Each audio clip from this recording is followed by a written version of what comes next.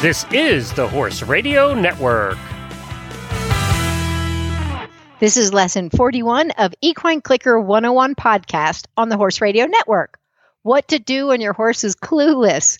Equine Clicker 101 is a podcast that takes you to the class to learn and practice clicker training for your horse. Please support our sponsors as they make this show possible. They are Villanova Training and Cavalier Feeds.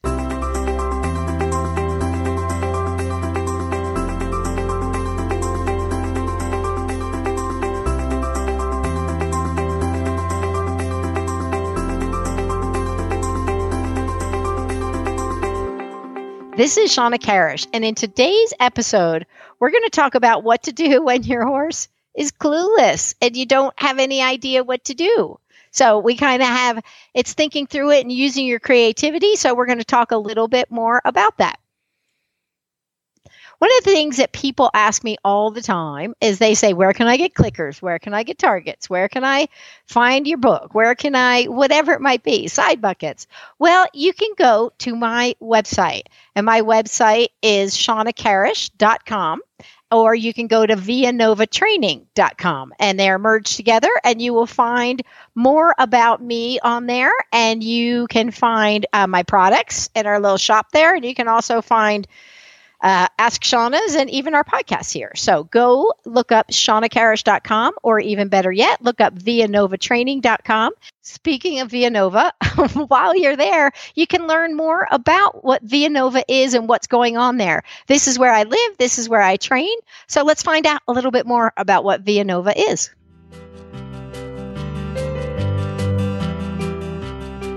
At Villanova, our mission is to bring awareness of positive reinforcement training to the mainstream equestrian world, from the top competitors to the casual enthusiast.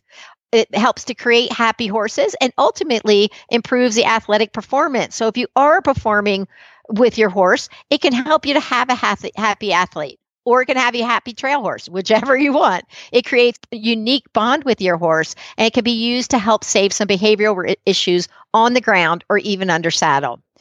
As I said, I'm based out of there, and I have the expertise and experience that can help bring you to the next stage of the game. Also, Villanova offers coaching and education and positive reinforcement that enhances any training program. And we're based in lovely Santa Fe, New Mexico. So it's a great place to come for workshops or positive reinforcement, but also enjoy the Southwest scenery, shopping, and dining. And boy, do we have good dining. Visit villanovatraining.com, and you can sign up for our newsletter, and you can stay abreast of what's going on out here at Villanova. All righty. Well, here we are. We are in the classroom, ready for the lecture. Now, this came up because I have a new little horse named Henley. She's a yearling. She's an Oldenburg yearling, and she is smart as a whip and really a lot of fun. So, but babies are different, and so in this past week, I found that there are two different times where I couldn't get her to sort out the little pieces. And so I ended up coming up with something that I've never done before, so horses I've trained hundreds of horses to do these behaviors, or taught people to train their horses to do these behaviors. And I came up with two different things that I've never done with any other horse.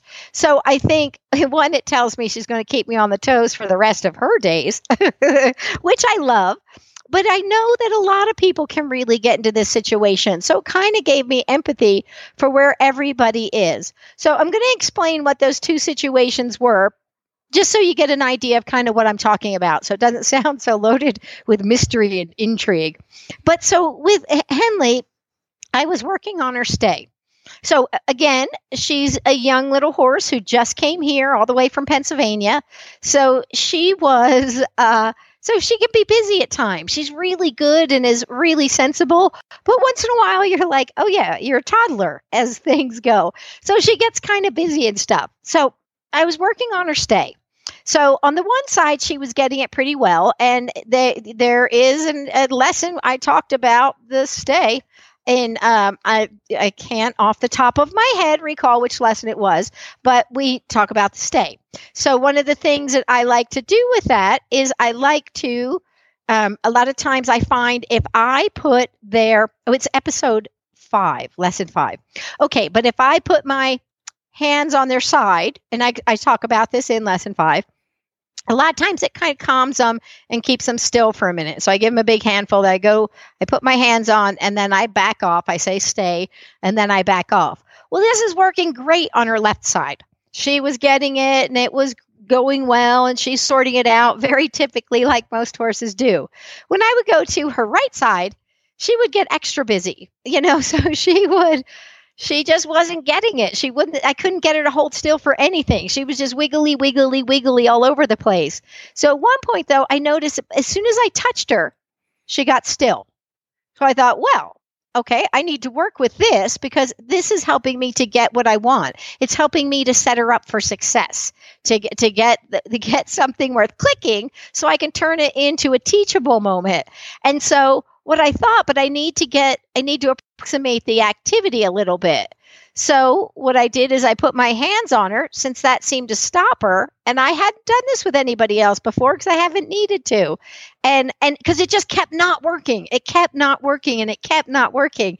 And my goal is to minimize frustration. So she's just going to walk away and give up and not want to have anything to do with it because she doesn't understand. So my job was, how do I make it clear for her? How can I help her to understand? So I had to come up with a new way to help her out. And so what I did is I thought, well, whenever I put my hands there, she does hold still. So I put my hands there, and then I started, and I didn't take them off, but I started moving my feet around. So my body was kind of backing up and coming near and going back and going forth, but she would just stay still because my hands were there. So I could kind of approximate there. I got to put an extra step in. I could click and reinforce her for standing still with that. And then she kind of got used to that movement being something she could ignore. And she got the idea, I just stand here, so I could reinforce her. And then as she started to get the idea, I could fade my hands off a little bit till she started to get the idea. So I had to really kind of be creative and think on my toes of what I was going to do and how I could help her to find the right answer. So this is a challenge that we all have all the time.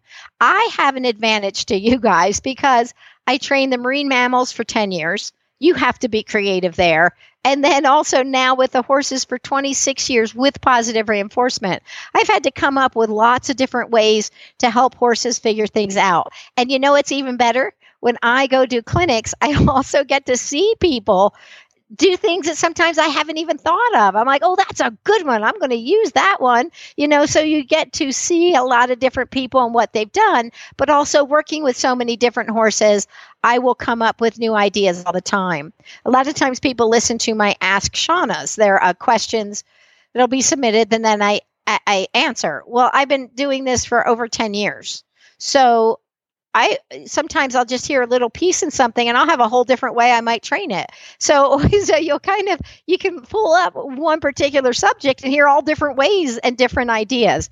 So I think it's really important that your only limitation is creativity. So do not limit yourself to, and the other behavior I was working with, or don't limit yourself by your creativity. Be creative and try new things, and don't hesitate to explore and see if you can't figure out how to help them get the right answer.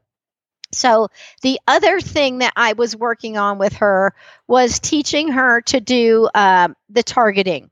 So stationary target. So I taught her the hand target, and it's still kind of newish for her, but I really wanted to go on to the stationary target. So now a lot of times when I'm teaching a horse about stationary target, I will hang it in their stall to stay permanently, but I will hang it and it's a new fixture in their stall. Or sometimes if I'm working at a place that I might just attach it, like bungee cord it and take it away. But ultimately it lives there for me anyway. So you can do all different ways and different things. So as she moved into Murray's old stall. So he already had one hanging there because he knew it. So as she moved in, this stationary target's hanging there for a week before I start saying, hey, could you touch this? And it's in a corner. Well, what baby wants to go in a corner? That doesn't sound like any fun. She's super curious and super bright. So that she wants things that are stimulating and fun. And that really wasn't either of those things. So she'd already seen it for a week. So like with Murray, we just hung it there. It's new. It's novel. His curiosity would help him go see it. With her, she's like, this is just nothing to me. It's just a thing hanging in here. Why would I touch it? So I kept trying to get her to touch it, and she wasn't going with that. So I did something I'm familiar with doing. I got a handheld target, and I held it lower and right in front of the stationary target. So it's actually touching the wall, but right under the stationary target. And that was going good. And then I moved it so it was above the stationary target. And because she's a little shorter, it's easier for her to touch it, kind of to touch the target below it. So I started clicking that. So she started to get the idea a little bit. But every time I tried to fade the target and use my hand as a pointer, she would say, "Oh, I don't know what you're talking about." Now all of a sudden it was invisible again. So the using the handheld target was really a part of that equation. So what I did is I decided, okay, well, I can't seem to bridge this gap with her. It's either the target's there or it's not there, and she just wasn't putting it together. So I thought, well, what I did is I turned the handheld target around, so I'm holding the buoy end, and the stick end is kind of working as a pointer. So I said, "Hey, can you touch the target?" And it worked, so that helped her. So then she just touched the target, and the buoy end was in my hand. So it was just, my finger was confusing, but the stick end of the target, she kind of knew what to do with that big gesture and the thing there. So then she was touching it with just that, which is just a basic stick. And then I could fade that out and I could go back to doing my hand, because it was easier to fade the smaller stick than it was the big target. So that is something I've never had to use the stick end as a pointer, but that's where I just kind of realized how much I just keep problem solving my way through it and thinking, how can I help you to have an idea of what we're looking for?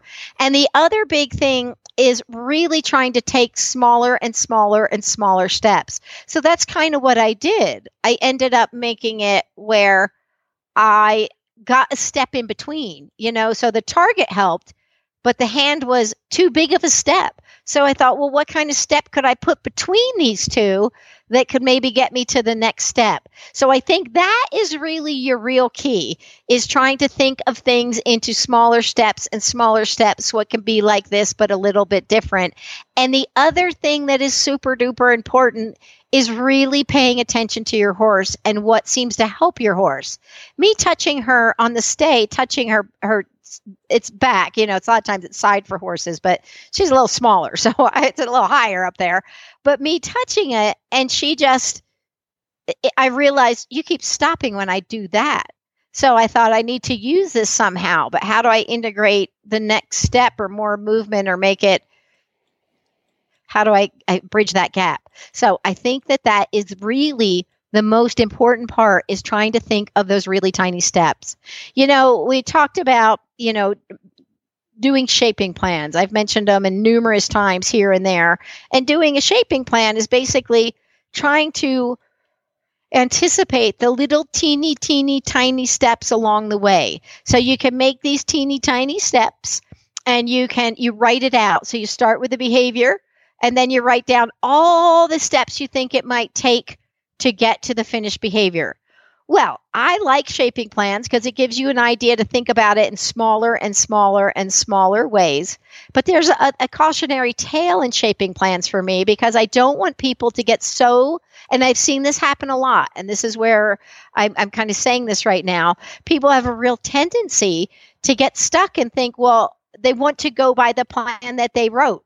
And sometimes you go, okay, throw the plan out the window. I have to do this differently, and I think that it's great to have a shaping plan, because it gives you those ideas and you can break it down to the teeny tiniest steps. But I don't want you to be so focused on the shaping plan that you're not paying attention to your horse, because they're the ones that give you the information. And sometimes we have to step back and think, what can I do to help here? So it really is paying attention and modifying. If you have done a shaping plan, I want you to modify it to just go and modify it. I mean, a lot of times that's how it goes, is you have this idea, it's a guideline, but it is not a textbook. It's a guideline and you're kind of going this general direction, but most times it deviates here and there. And it's never a gauge of you as a trainer and how your skill set is, or your learner as a learner and how smart they are. That's not it at all. And that's where a lot of times people do tend to use it as a gauge. And that is not the point. It is just to help you break it down. So you're right at the top of the page where you are, at the bottom of the page where you want to be, and then all those steps you think you can use to get there. But it really is being adaptable and paying attention to your horse and not getting so stuck on what you thought you should do. It's not your plan that's important. It's their plan. I mean, it's what works for them. And the other thing I've noticed, like there was a time when I had a horse named Hershey, and Hershey was fantastic. He was really smart and he got through things really, really well. But I started to teach him a backup, and he just couldn't get past 3 steps. He just couldn't. He would, if I used the target the whole way, he would follow the target as long as I wanted, but I couldn't fade the target. And so I was like, well, he's really smart. Why isn't this working? This. And so it really is a reminder, it reminded me, has nothing to do with his intelligence. Just for some reason, this particular behavior is hard for him. So you know how I dealt with it. Instead of saying, instead of keep trying to fade it in the same amount of time I normally do, I thought, you know what? I need to set my own goal in here so that I am using repetition and stop trying to fade it, because I just kept trying to fade it because everybody else would have had it faded by now.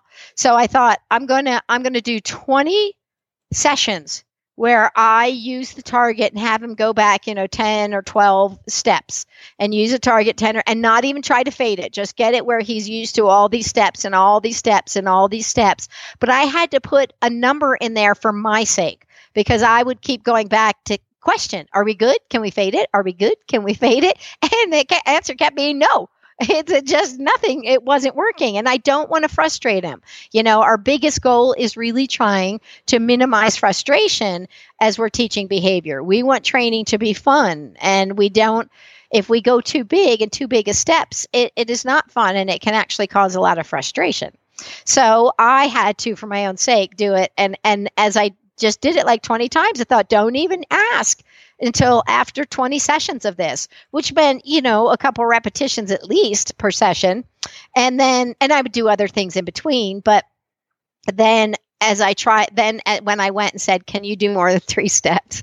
And he could, because now I just had to come up with a different way to regulate me, not him. But sometimes just using repetition can really help. But we do want to be raising the criteria a little bit, but this one we got a little stuck on. So it was all right, and we worked through it, and he got it sorted out. Anyway, so those are kind of some of the ideas, and there's a slew. I can't even tell you all the ideas of things that you can do, but I want you to challenge yourself to think of things in different ways or creative ways that you can create behavior, paying attention to your horse, what's working. And also, if you really get stuck, ask other people that have used positive reinforcement and some of their ideas. Now, I'm going to tell you, there are a lot of people that get, on the internet, and they tell you about all their experience with, 8 horses, and you're like, well, or 2 horses or 1 horse sometimes. So keeping in mind that, the more you learn, and they're all individuals. So just because you have a few horses doesn't mean they have all the answers, but it can give you some ideas and some things to think about. So that's what we're going to do, is we're going to go out and try to work on some behaviors in a little bit different way. Anyway, so what I want you to do is think of a behavior you want to work on. Maybe there's a behavior you've been stuck on a little bit. So I want you, before you get your horse, I want you to think about a behavior you've been working on in a particular way. So then I want you to think about what extra steps could you add in? You know what? Maybe what we should do, instead of going out to our horses today, maybe we should actually work on a shaping plan together so we can talk about it and walk through this a little bit and see, some different ideas that we could come up with to help our horses learn behaviors and some of the steps we might be able to add in that we haven't thought about. So let's talk about doing that a little bit. So get your pen and paper for this one. And I want you to think about when we're going to kind of maybe talk through a behavior and how all the little steps we might add in. But I want you to also be thinking about a behavior that you might have that maybe has been challenging. And maybe you work through it, but maybe it's one that's challenged you in the past. Maybe it's one that's coming up that you're not sure what to do and what steps to get through. And we'll kind of walk through doing one together. So get your pen and paper, put your feet up for this one, and get yourself a nice iced tea, and I'll meet you back in a few minutes. Meet you right back here in a few minutes.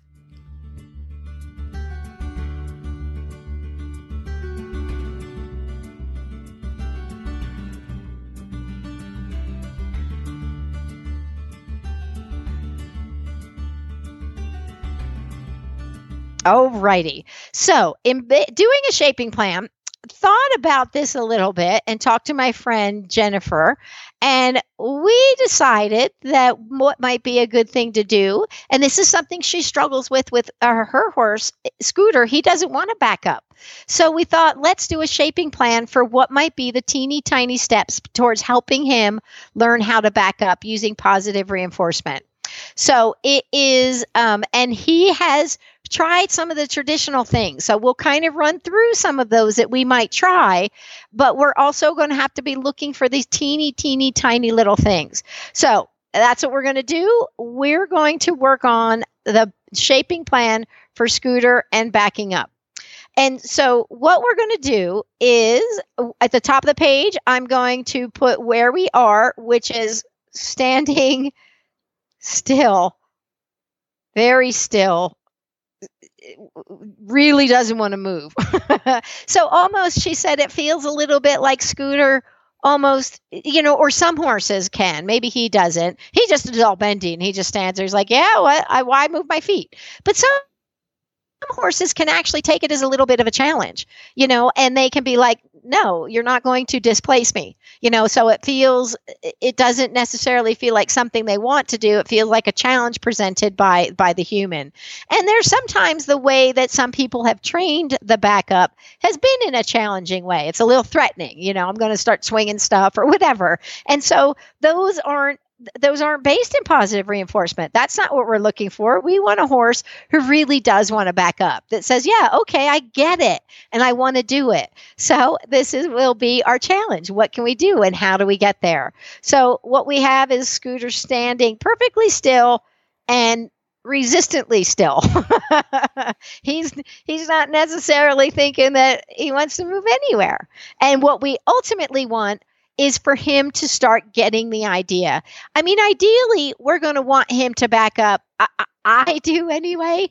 Like Minty would back up. I could take him into a large indoor arena, like at an expo in the main arena. And if I could give him one cue and said, back up, he would back up and start moving fast. And he would back up the length of the arena from one cue. I stay in one place, and he will back up. If he hits the end and he hasn't heard a click, he rounds the corner and backs that side. If he hasn't heard it, he rounds the next corner and starts making his way back to me backwards.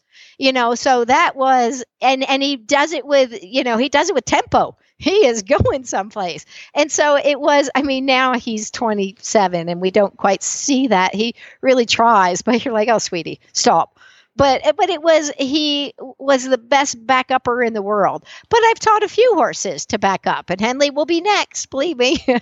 But it was really trying to, so that would be my ideal, is being able to have some duration with it. And how do we get that duration, and what can we do? We're not going to worry so much about the duration yet, Because we could go on and on and on and on and on.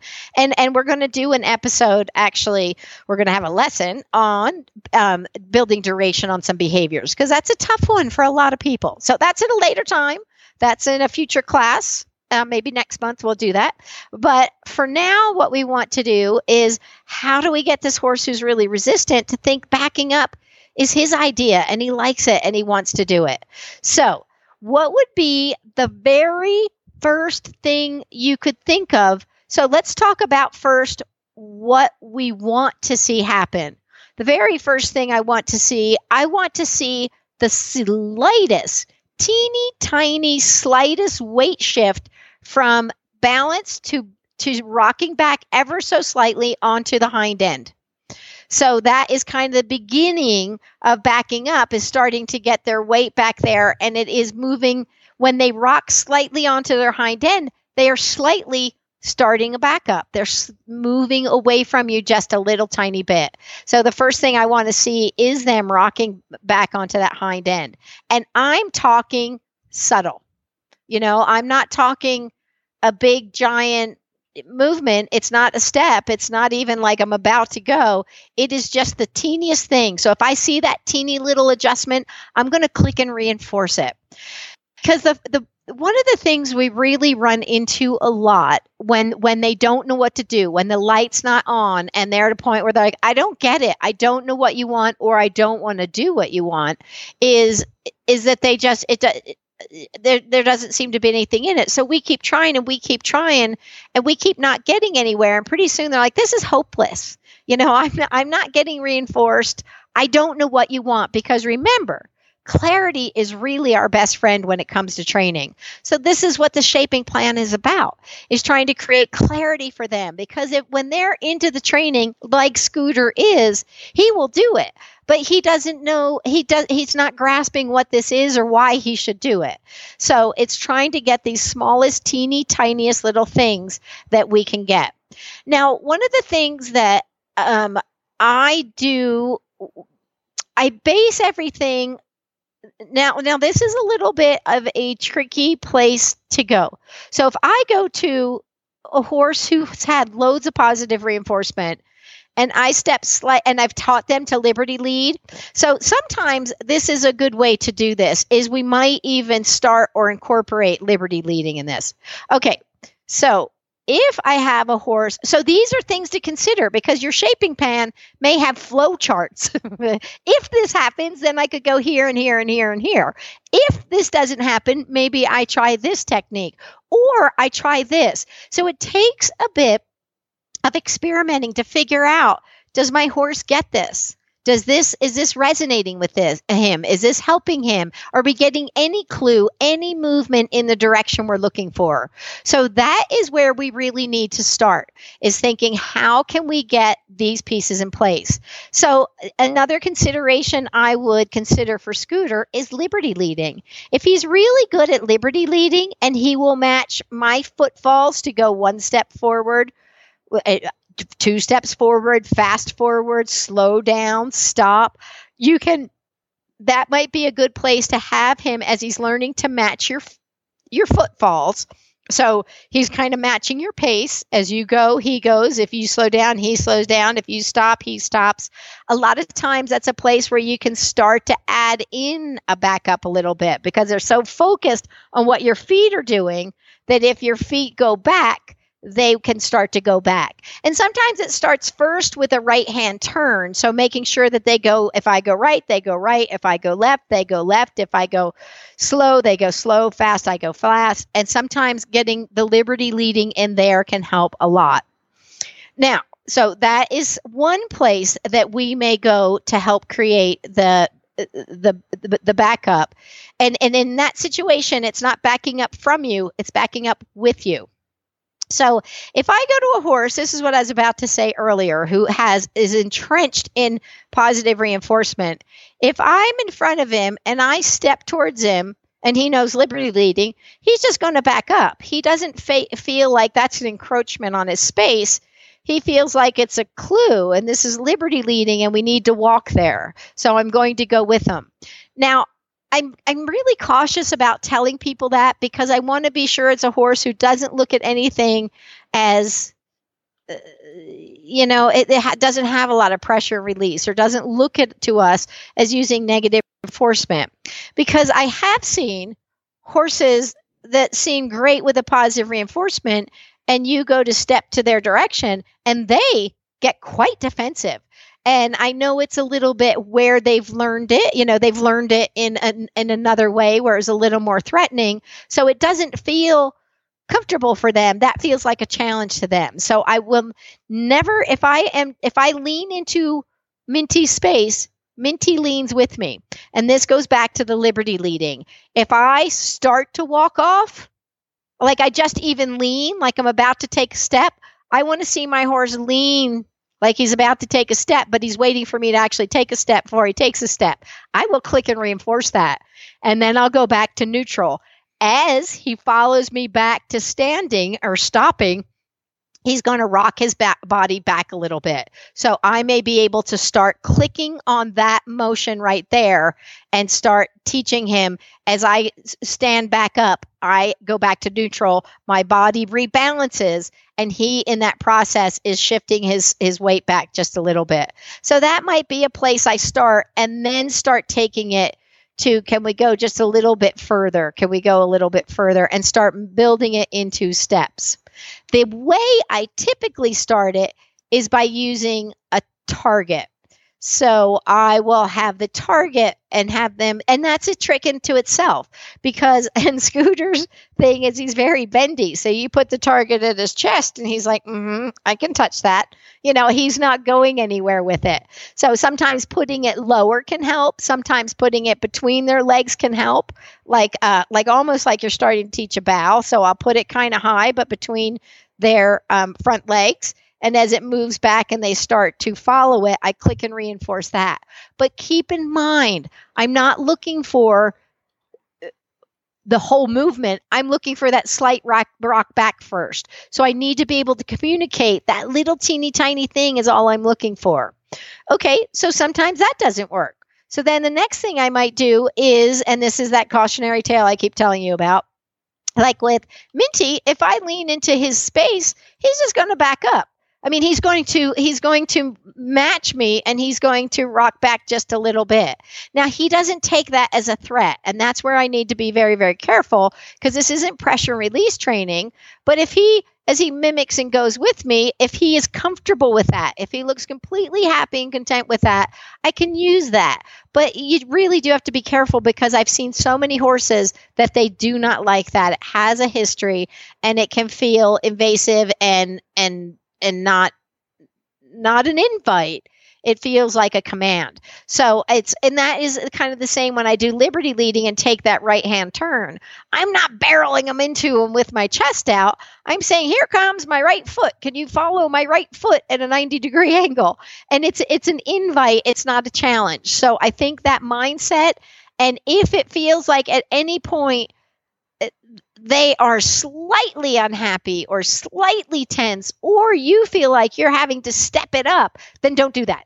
Then don't do that one at all. But a lot of times so as my horse is walking with me and they follow my steps, if I'm walking and then I go step and then I bring the target in, they'll just match me and they'll step back a step and then I can introduce the target and have it follow through. But I think in this very early stages, what we're looking for is the teeny tiniest step. So we have really 3 things here that might be our first step, is utilizing the liberty leading with the stopping. So that means your liberty leading has to be pretty sharp. Liberty leading is lesson 2. So it has to be pretty sharp because when I feel like I have a horse really good at liberty leading, if I lean 2 inches to the right, they kind of go 2 inches to the right because they're ready to take that right hand turn. And then if I go back to neutral, they go back to neutral because they're ready for, now they want to get prepared for whatever that comes next because they don't know. They're looking for a clue. And then if I start to lean like I'm going to walk, they start to lean, but they don't necessarily walk. And then if I stand back up, they stand back up. If I lean a couple inches to the left, they go, all Are we going to the left? So when they're that good at liberty leading, you have a horse who's really matching you and wanting to follow you and stay with you. And then if you go to lean back, oftentimes they follow and they lean back. So that's where I'd probably start with Scooter and see if that doesn't work. For other horses, I might start by using the target first. But I know Jennifer's used the target, and he's like, I'm all bendy. I can just follow it without moving any feet. And the point is too, in the beginning, so let's follow down the liberty leading path for him.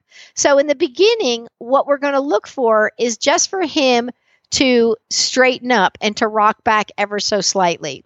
The next thing I'm going to look for him to do, as I build a really strong reinforcement history with that, he's going to love doing it. It's a simple little behavior. I just rock back. I just rock back. I don't even have to move feet. I just rock back. I just rock back. And as he loves that, and I've built a really strong reinforcement history, then I can build it into, and can we take another step back? And as it's just it doesn't even have to be a whole step.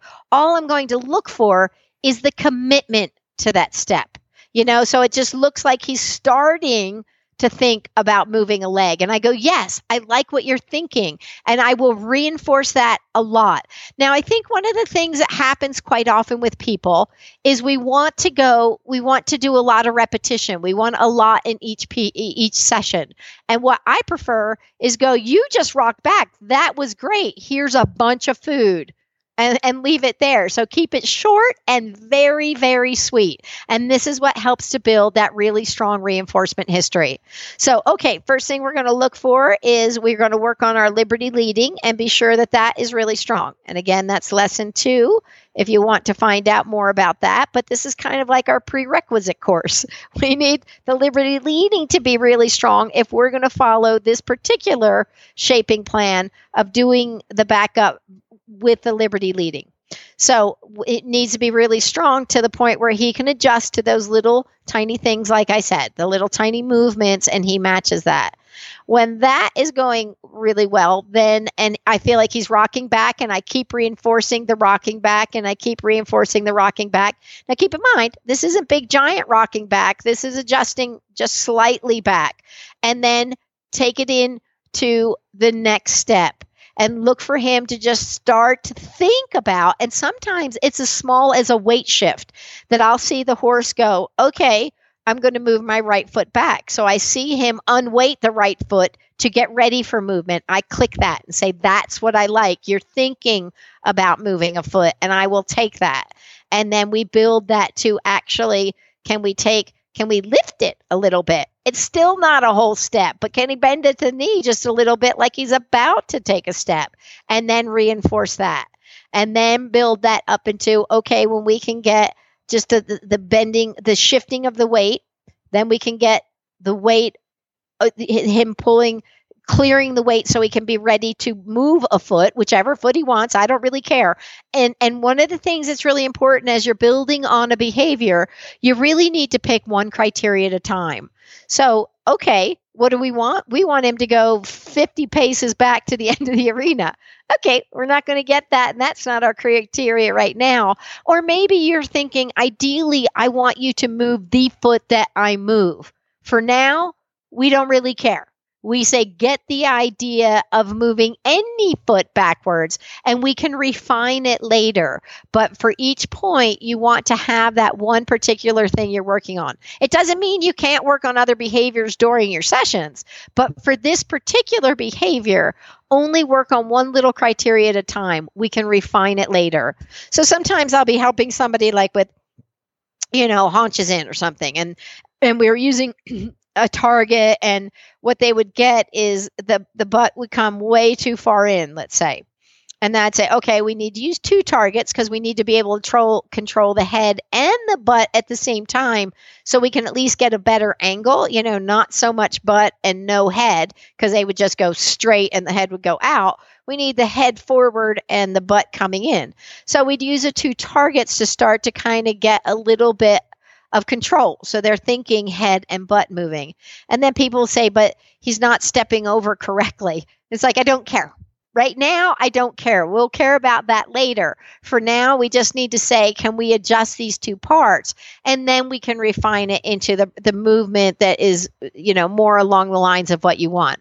But so remember, that's just that one little piece at a time and one little piece at a time, and never get greedy trainer syndrome. So when we have him where he's thinking about, okay, I'm going to bring my weight over to my left so I can move my right foot. Go, yep, I like that. And then I look for one little lift, even bend at the knee. That would be my next step. And then I would let that, and I'd reinforce that quite a bit. And then I'd look for it to actually turn into moving the leg, and I'd reinforce that a lot. And if I had a horse like Scooter who was stuck in these places, if I got the slightest little thing, I'd give a big pile of food and say, that's all you had to do. That's it.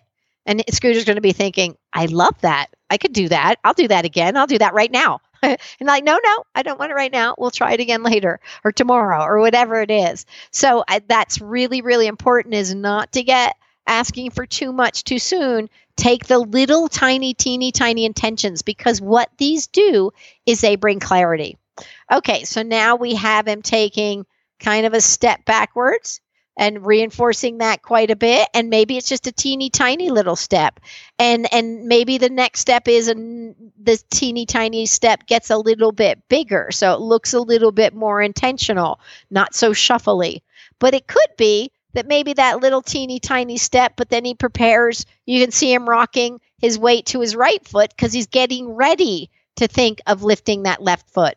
And so again, just like we did with the right foot, I say, yes, you're thinking the right thing, because now we can start to get both feet moving. But in my shaping plan, I may think little step goes to a bigger step. But if he shows me that little step, but now I want to do another little step with the other foot, I'm not going to get stuck on my shaping plan and say, don't go. I'm going to take it and say, good enough. I will work with you. So this is where we need to adapt, because we're trying anything we can to the tiniest little things to communicate what we're looking for, and then to build the reinforcement history with it.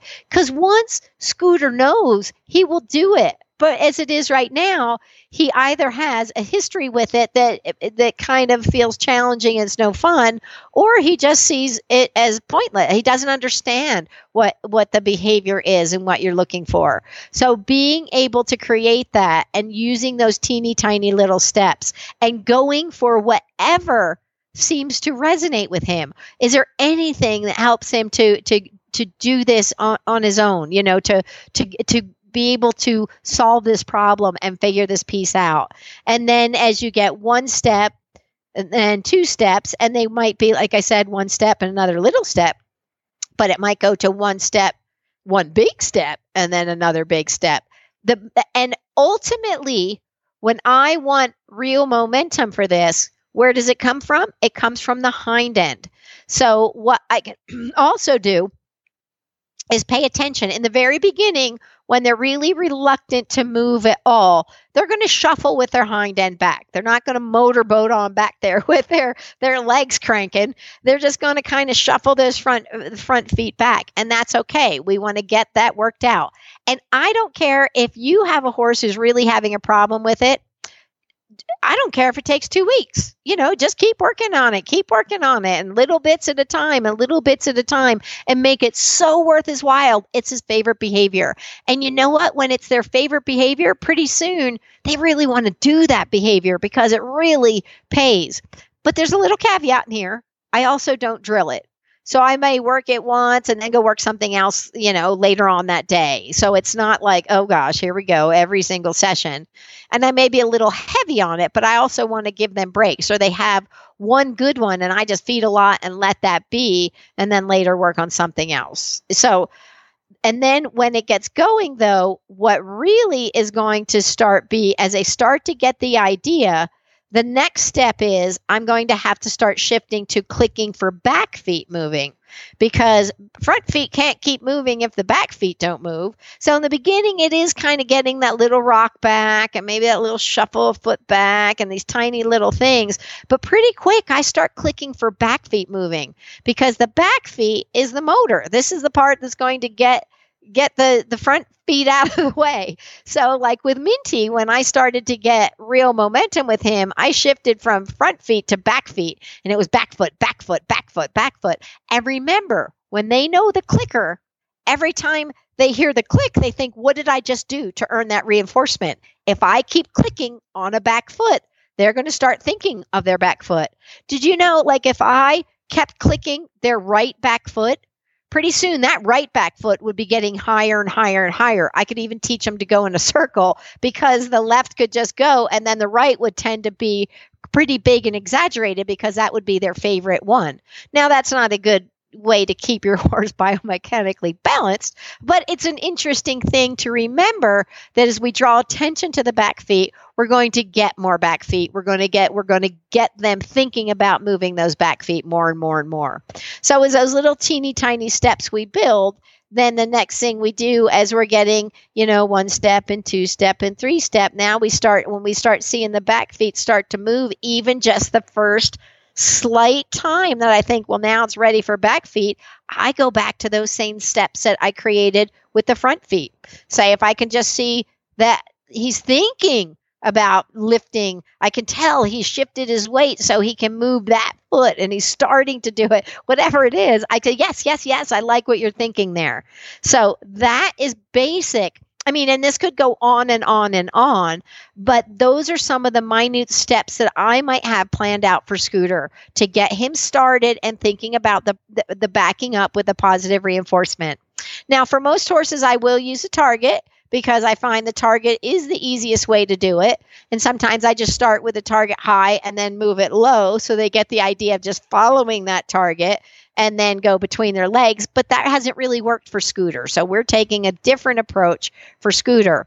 But so the point is, you may have to adjust and adjust and adjust and adjust. So adjusting from the target over to a different plan for Scooter is really an important part of us being flexible with our shaping plans and trying to find a way that we can help them get any little piece going at all. Another thing that you could also do that can help create, a lot of times if you have a horse who will move with you on one side of the fence and them on the other side of the fence, and then I'm going, and then as I shift gears and change the other direction, a lot of times, if they're sticking with you, they will rock back to shift to go the other direction. That's another place you may create some backup. So when you get stuck, I want you to think, is there any point in their day that I see them back up? Is there any point mechanically when they back up? When I'm bringing in food to feed them, do they back up? If I'm bringing in whatever it might be, when another horse comes in, what can I do to create backing up? And you can utilize that. So that's the part where I want you to be. When your horse is clueless, you got to think, is there any point you got to really think differently? Is there any point in the day when this already does happen? Mechanically, how can I create it to happen? Is there a smaller step, a smaller step, a smaller step? So it's really being aware and paying attention to your horse. But in Scooter's case, I would follow this little different path because she's already gone down a path with him a little bit, and it's not really kind of flushing out for him. So we have to change our tack, change our shaping plan, and come up with a new plan that we might follow. So I hope this gives you some ideas of things that you can do, some of the smaller steps that we might take to help build this, and the little nuances that can help create the behavior you're looking for. And don't give up. There's a way to get through it. It's up to us to figure out, how can I help you understand what this piece is? And remember, don't get irritated, and it should always be fun.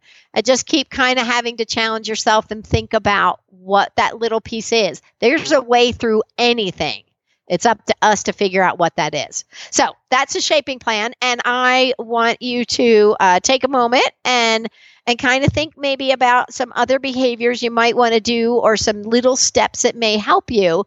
And I think, because this is really a rough one, and it really is, a rough meaning the shaping plan, I want it to be a little rough because I want to feel like I can adapt it at any time and change as I go. But I need to give each of these little teeny tiny steps a chance first. Okay, so what we want to do is I want you to think about a few things. We're going to come back and have a little homework that we're going to go over, and what I want you to do in the next, little time to kind of practice this and to challenge yourself.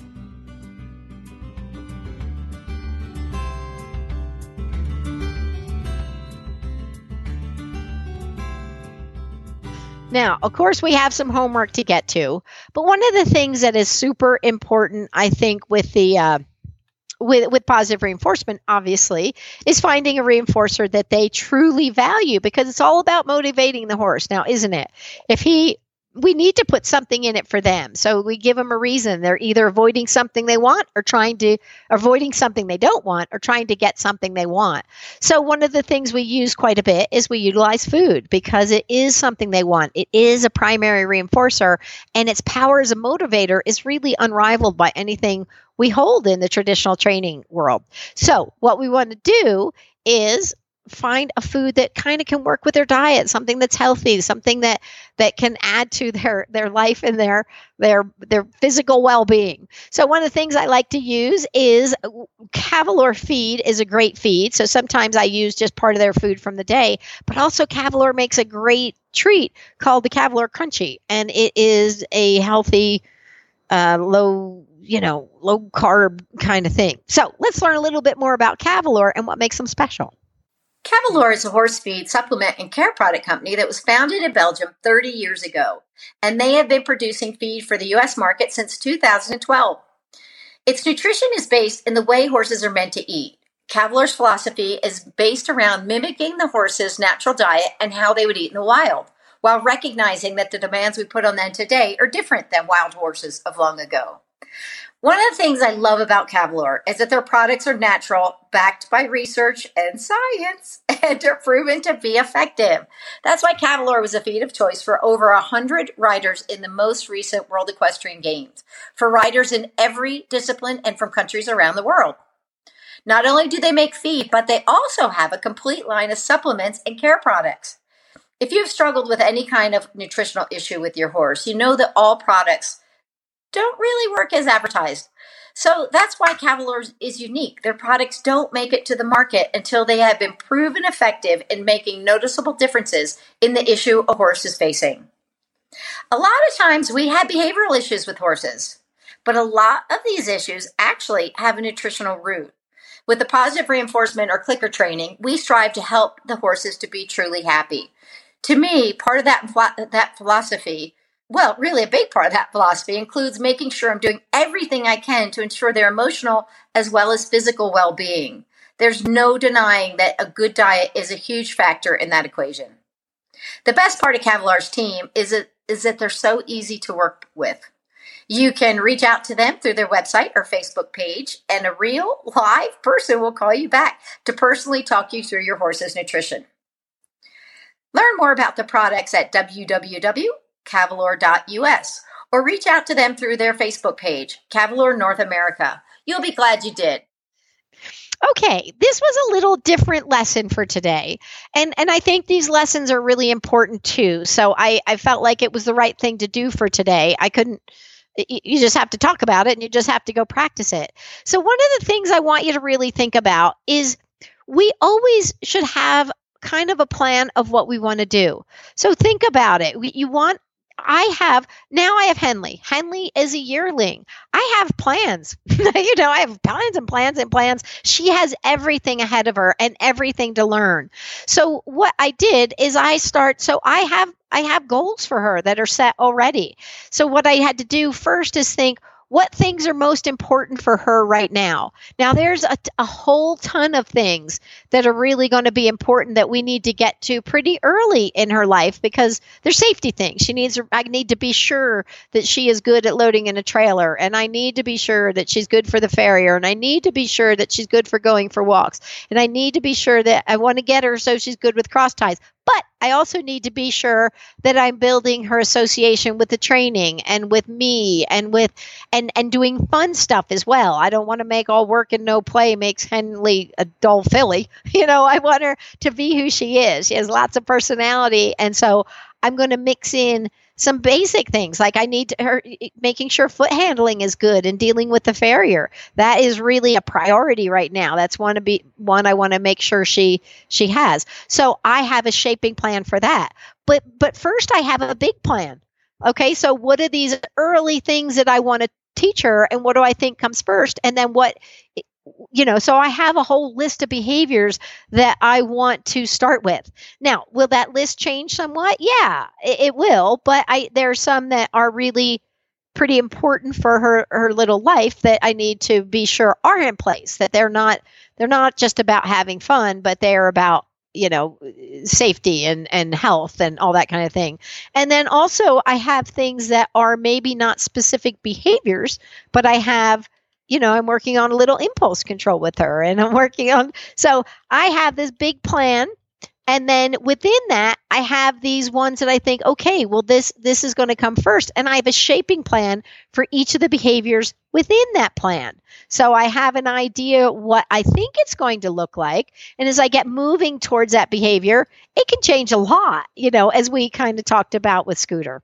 So what I want you to do is maybe think about your different horses, and maybe you're like, my horse is 14 and he's really great at everything, but he's not so good with that, not so good with the clippers or whatever, and so maybe that's something you want to start working on. So you might put that on your list, and maybe you decide, I would like you to go to a stationary target, and maybe I want to be sure that you're really good in the trailer, even if I'm not. Can you load at Liberty? Does that tell me a lot about how you're doing? So I think have a list of things. And if you feel like your horse is pretty good, pick out the things that maybe you want to strengthen. Maybe he could be better about injections. Maybe he could be better at his flying changes. Maybe he could be better at his downward transitions.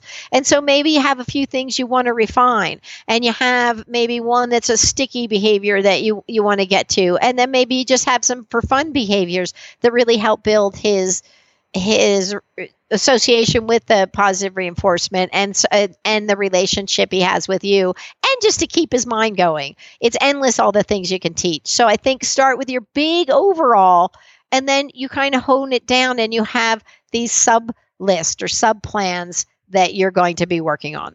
So, and yeah, I would also recommend having a list of behaviors you're working on, because I'll tell you, I get out there and go, what are we working on? And I can't remember. So by my little list, I'm like, oh, I'm going to work on these 3 things today or in this session.